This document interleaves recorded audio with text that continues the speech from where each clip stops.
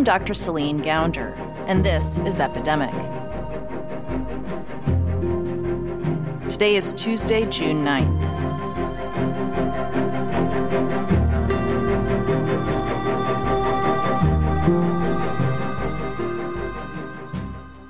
Over the past couple weeks, we've been digging deeper into how the immune system fights COVID. We've learned that when the body battles a virus, it creates soldiers designed to defeat it. Some of these soldiers include antibodies and T cells. When the immune system wins the battle, it remembers its opponent, and that often results in at least partial immunity to reinfection. There are all sorts of immune system soldiers. Researchers are studying each one's role to figure out how to develop diagnostic tests, treatments, and vaccines for COVID. And when it comes to antibodies, they may have a role to play in treating patients. In any epidemic, people who go first and survive have in their blood the capacity to help others.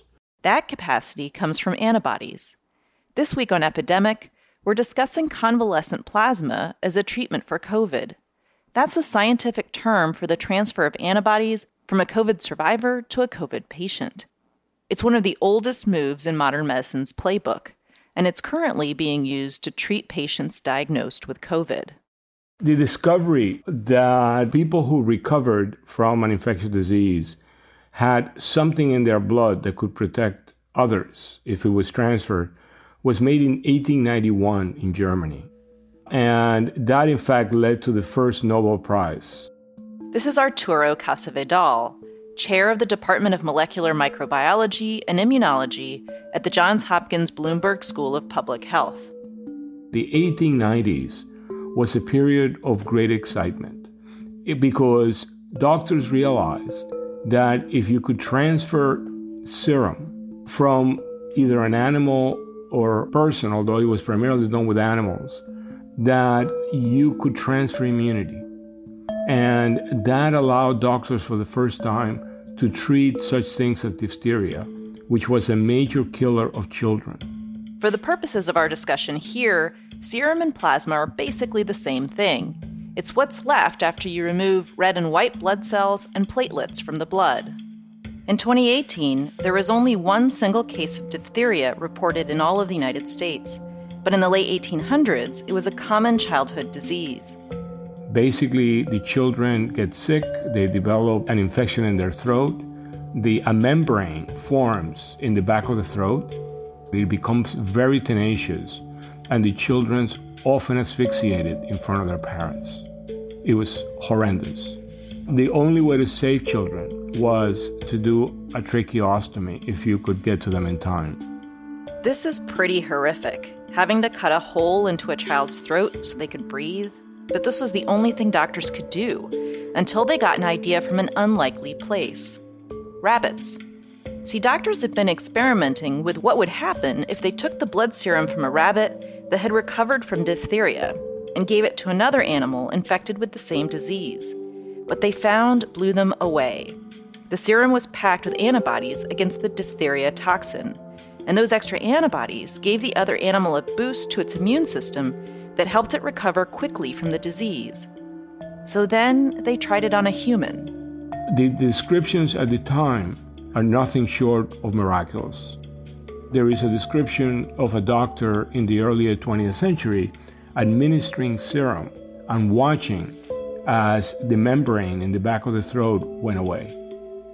So you could imagine how this was perceived. This was the cutting-edge technology in medicine. It was the first time in the history of humanity, really, that doctors could really intervene and do something about an infectious disease.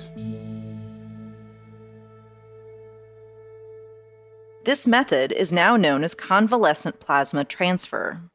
Doctors used it again in 1916 to quell an outbreak of polio.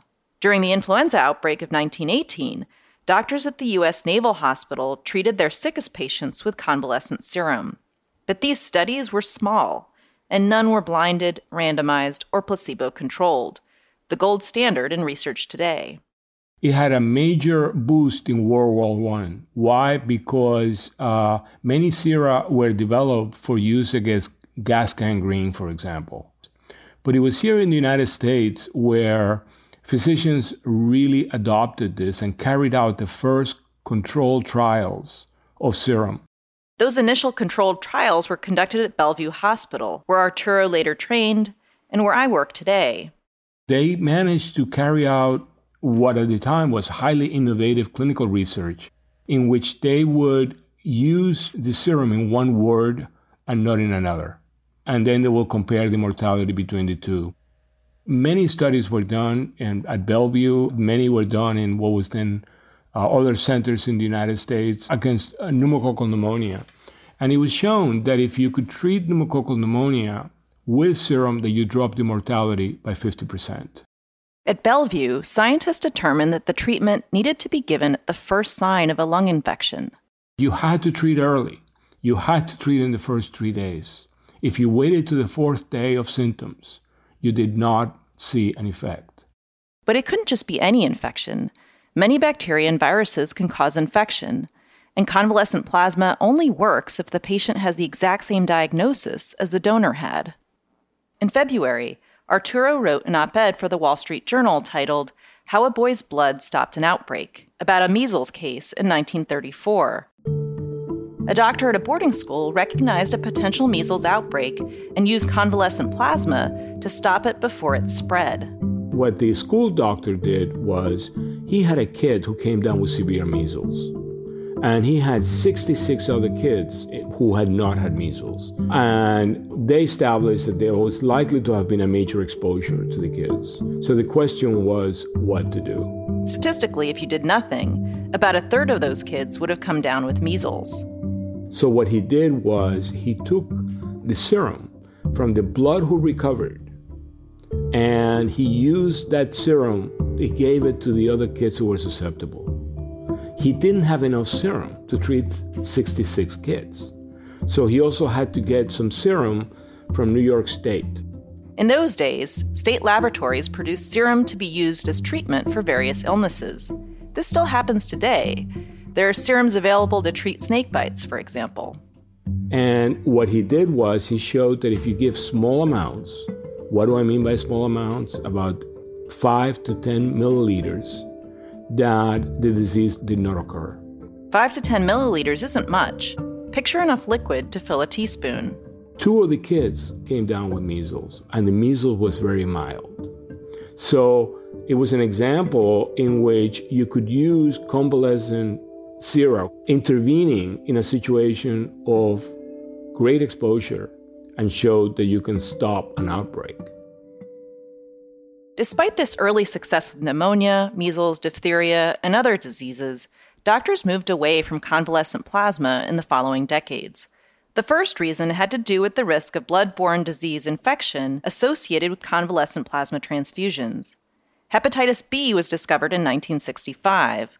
Prior to identifying it, it was known colloquially as Australian antigen because it first showed up when an American patient reacted negatively to the transfer of plasma from an Australian donor. Transferring convalescent plasma presented the risk of transferring this and other deadly blood-borne viruses. There were also cases of what became known as serum sickness, when patients had an allergic reaction to the animal serum transfers. Technology advanced too. Serum was the way in which you were treated against many infectious diseases up till 1940. And it was also the birth of serum use also led to the birth of many of the pharmaceutical companies because they began to produce it industrially. In creating antibody-based therapies for infections, pharmaceutical companies distill the plasma down further to just the antibodies. There begins to be a new technology, the ability to make gamma globulin. So by the late 40s, you begin to have the first immune globulins. So gamma globulin is the antibody in convalescent plasma. When you take convalescent plasma, you take in the liquid. That includes things like antibody, albumin, and all the proteins that we have in the blood. You can take, however, the plasma and put it through a purification procedure such that you only have IgG. The blood is purified down to include only IgG antibodies, also known as gamma globulin. These are the antibodies we generate as our immune system responds to an infection matures. And that is today, obviously, the preferred way of using it. because it's standardized. They usually, IgG lots are made from about 10,000 plasma units.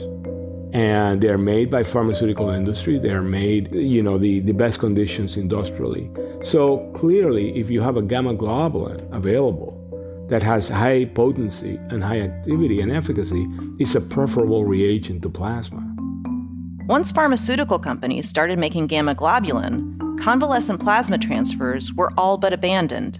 They were cruder, less pure, and riskier. It was also around this time that antibiotics were invented. Alexander Fleming, another Nobel Prize winner, first discovered penicillin in 1928, but it took another decade for scientists to figure out how to produce penicillin at scale. During World War II, penicillin was commonly used to treat soldiers with battlefield wound infections and pneumonia.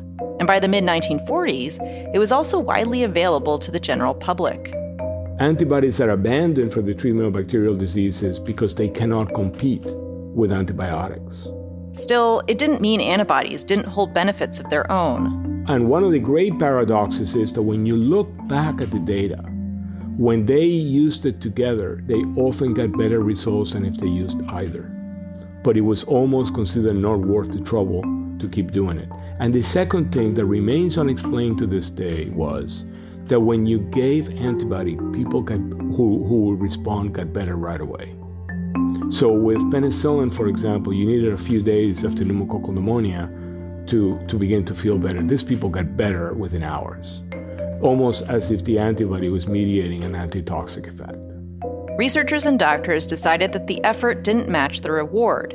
It was a lot easier to write a prescription for a pill than it was to give an infusion of immune globulin. Antibiotics won the day. But in the case of an acute outbreak of a new virus, one that pharmaceutical companies have yet to develop therapies and vaccines against, it can take a long time to develop and produce them, including gamma globulin. The problem is, and this is the problem in COVID, is that if we waited for gamma globulin, it will take many, many months before it was available, whereas convalescent plasma would allow you to treat people almost immediately. In treating patients with COVID, doctors are reaching for what's available to them now, and that includes this old technique of treating patients with convalescent plasma, without that distillation process to make concentrated immune globulin. When Arturo wrote his Wall Street Journal op-ed, his goal was to make the case for convalescent plasma to treat COVID patients under what's called compassionate use. That's when a therapy is administered before there's proof it works. In his op-ed, it worked. Within a month, we had FDA approval to use compassionate use.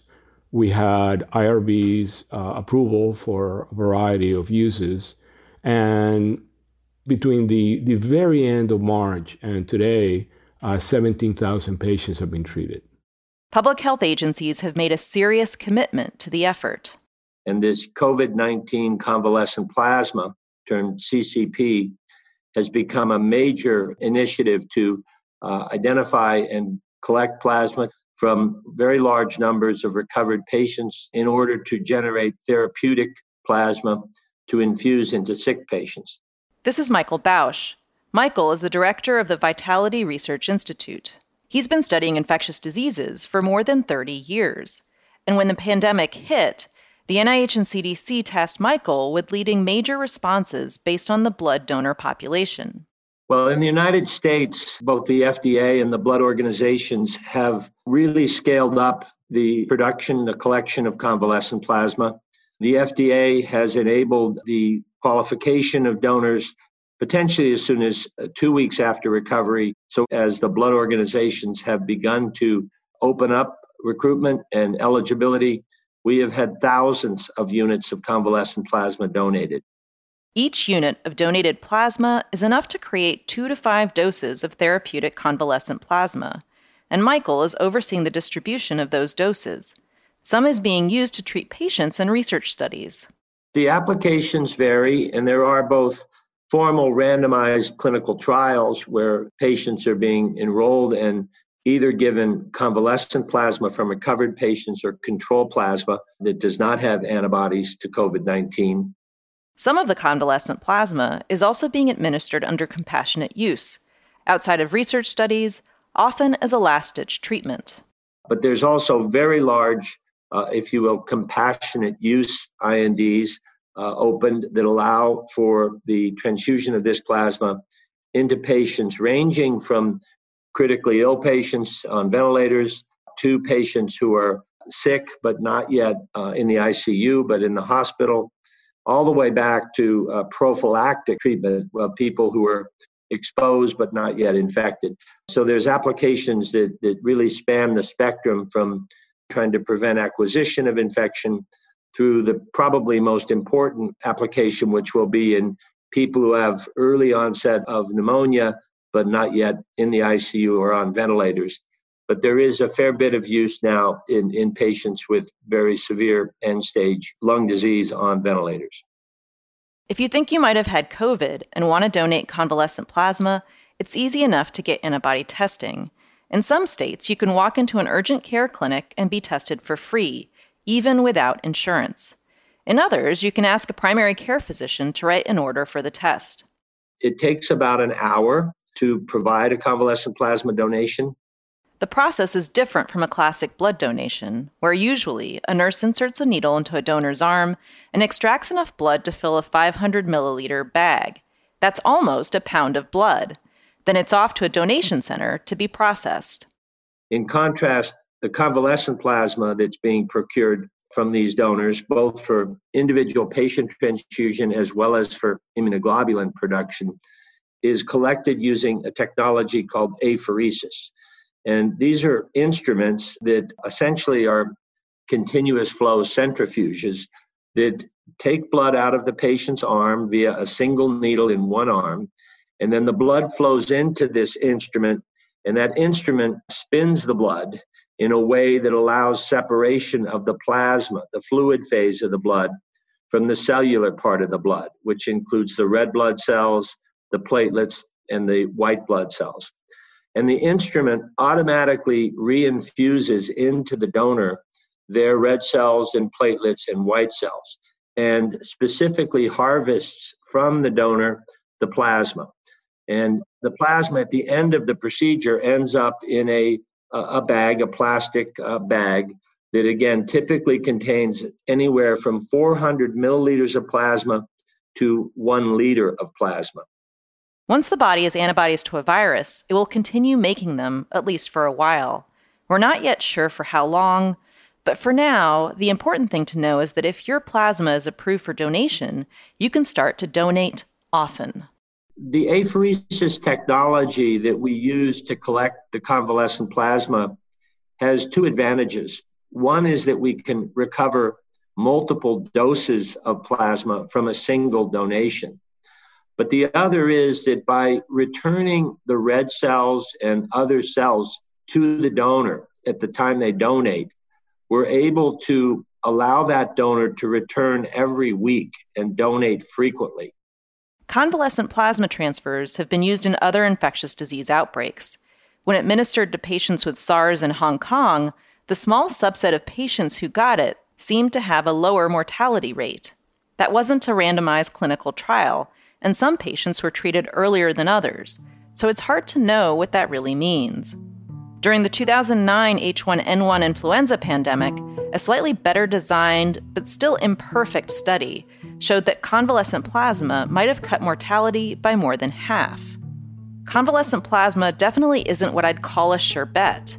During the Ebola outbreak in 2014, for example, convalescent plasma didn't work. There's some debate about this. Doctors questioned if it was being administered too late, or if the plasma contained a high enough concentration of antibodies.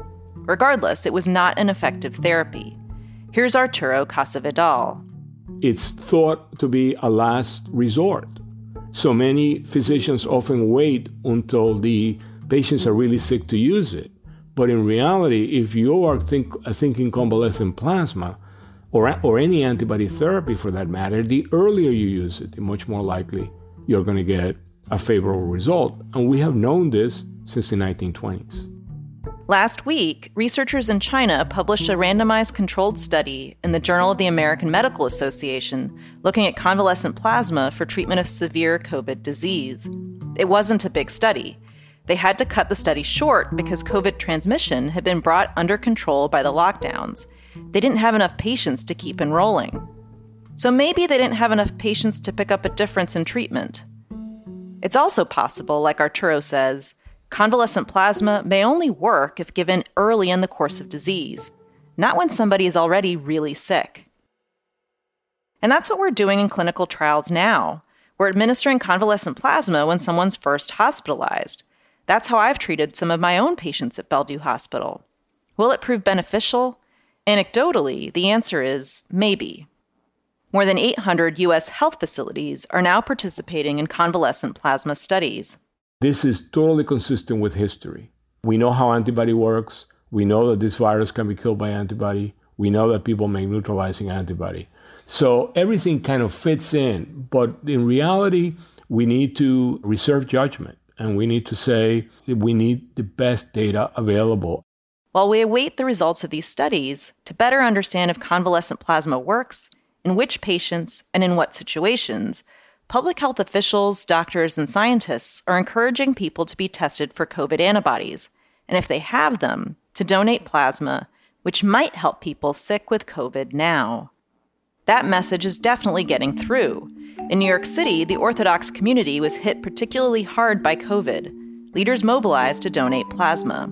Within a few weeks, New York had so much plasma, it was sending it to other cities. National campaigns are also urging people to donate, and those donations serve a dual purpose. It could be used as convalescent plasma to treat people who need it today, as well as it can be used to make gamma globulin. Gamma globulin. That's the next phase of antibody-based therapies, the stage of development that comes after the actual transfer of convalescent plasma. The gamma globulin preparations are going to take a few months, but once they are made, they promise to give physicians a lot of good options. For example, you could use it in prophylaxis. You could use it when you have a major exposure. And in a situation in which there is a case in a nursing home, well, maybe you can treat everyone in the nursing home. We'll delve into that next phase of antibody therapies next week on Epidemic. But before we go, I'm going to answer a question from one of our listeners. This is Clinton Bowers in Shreveport, Louisiana. I have controlled type 2 diabetes and hypertension. My in-laws are planning a family beach trip to Orange Beach, Alabama soon, and they want my husband and I to go with them. There would be 9 family members going on the trip from 4 different households in 2 states. I recently had a SARS-CoV-2 antibody test, and it came back negative. So far, we have all been healthy, and no one has any symptoms going into this trip. I don't want to offend my in-laws, and I do not want to keep my husband from spending time with his family. We are not able to get together all that often due to the distance between our homes. However, I'm concerned this may not be the best idea for any of us due to the risk of COVID. I also feel like if my husband goes, I might as well go too, because if he contracts COVID, he's going to bring it home to me. Should we go? And if we do go, what can we do to minimize the risk? Thank you so much. Clinton, thanks so much for your question. I think many families are facing similar tough decisions right now. The fact that you're antibody negative means that you haven't been exposed and infected yet. As somebody who has high blood pressure and diabetes, you do fall into a higher risk group, even if you are relatively young. The more family you have coming in from multiple households and states, well, that drives up the risk too. We know that a large proportion of COVID is transmitted by people with minimal or no symptoms at all, so even if everyone seems healthy, they could still be carriers. One useful resource in assessing the risk where you live is the covidexitstrategy.org website. That's covidexitstrategy.org. You can look up how your state is doing in terms of cases, testing, and health system capacity. Very few states have hit all of these targets. And unfortunately, in your case, neither Louisiana nor Alabama has. I don't think it's a good idea for you to take this trip. That said, if your husband wanted to join his family on the trip, he could opt to quarantine for 14 days upon return. He'd have to find a way to do that outside your home, in a place where he wouldn't be at risk for being exposed to others. And while on the trip, he could minimize his exposure to others by driving alone rather than flying. He and other family members should wear face masks at all times, socialize as much as possible outdoors, wash hands frequently, and minimize contact with others outside the family. Clinton, I'm faced with a similar conundrum. I'm in New York City, and I have family in Texas, Arizona, California, and Washington. I haven't seen them since Christmas, and it's not clear when we'll be able to see them again safely. My father-in-law has Parkinson's disease and lives in an assisted living facility. He's been healthy so far, but they've had a few cases. My mom, too, is older. I have 2 young nieces, and I'm sad to miss out on seeing them at an age when they're growing and changing so quickly. The COVID pandemic has been really, really hard for so many families.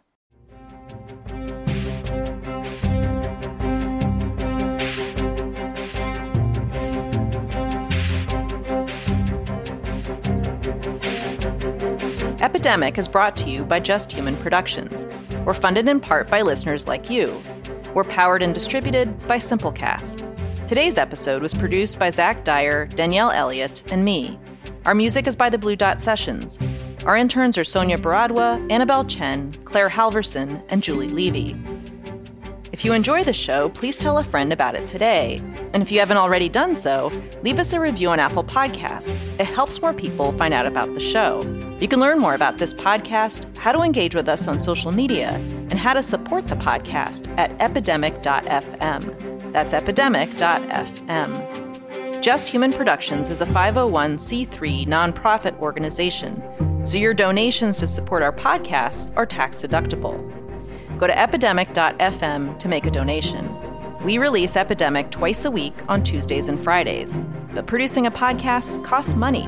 We've got to pay our staff, so please make a donation to help us keep this going. And check out our sister podcast, American Diagnosis. You can find it wherever you listen to podcasts or at americandiagnosis.fm. On American Diagnosis, we cover some of the biggest public health challenges affecting the nation today. In Season 1, we covered youth and mental health.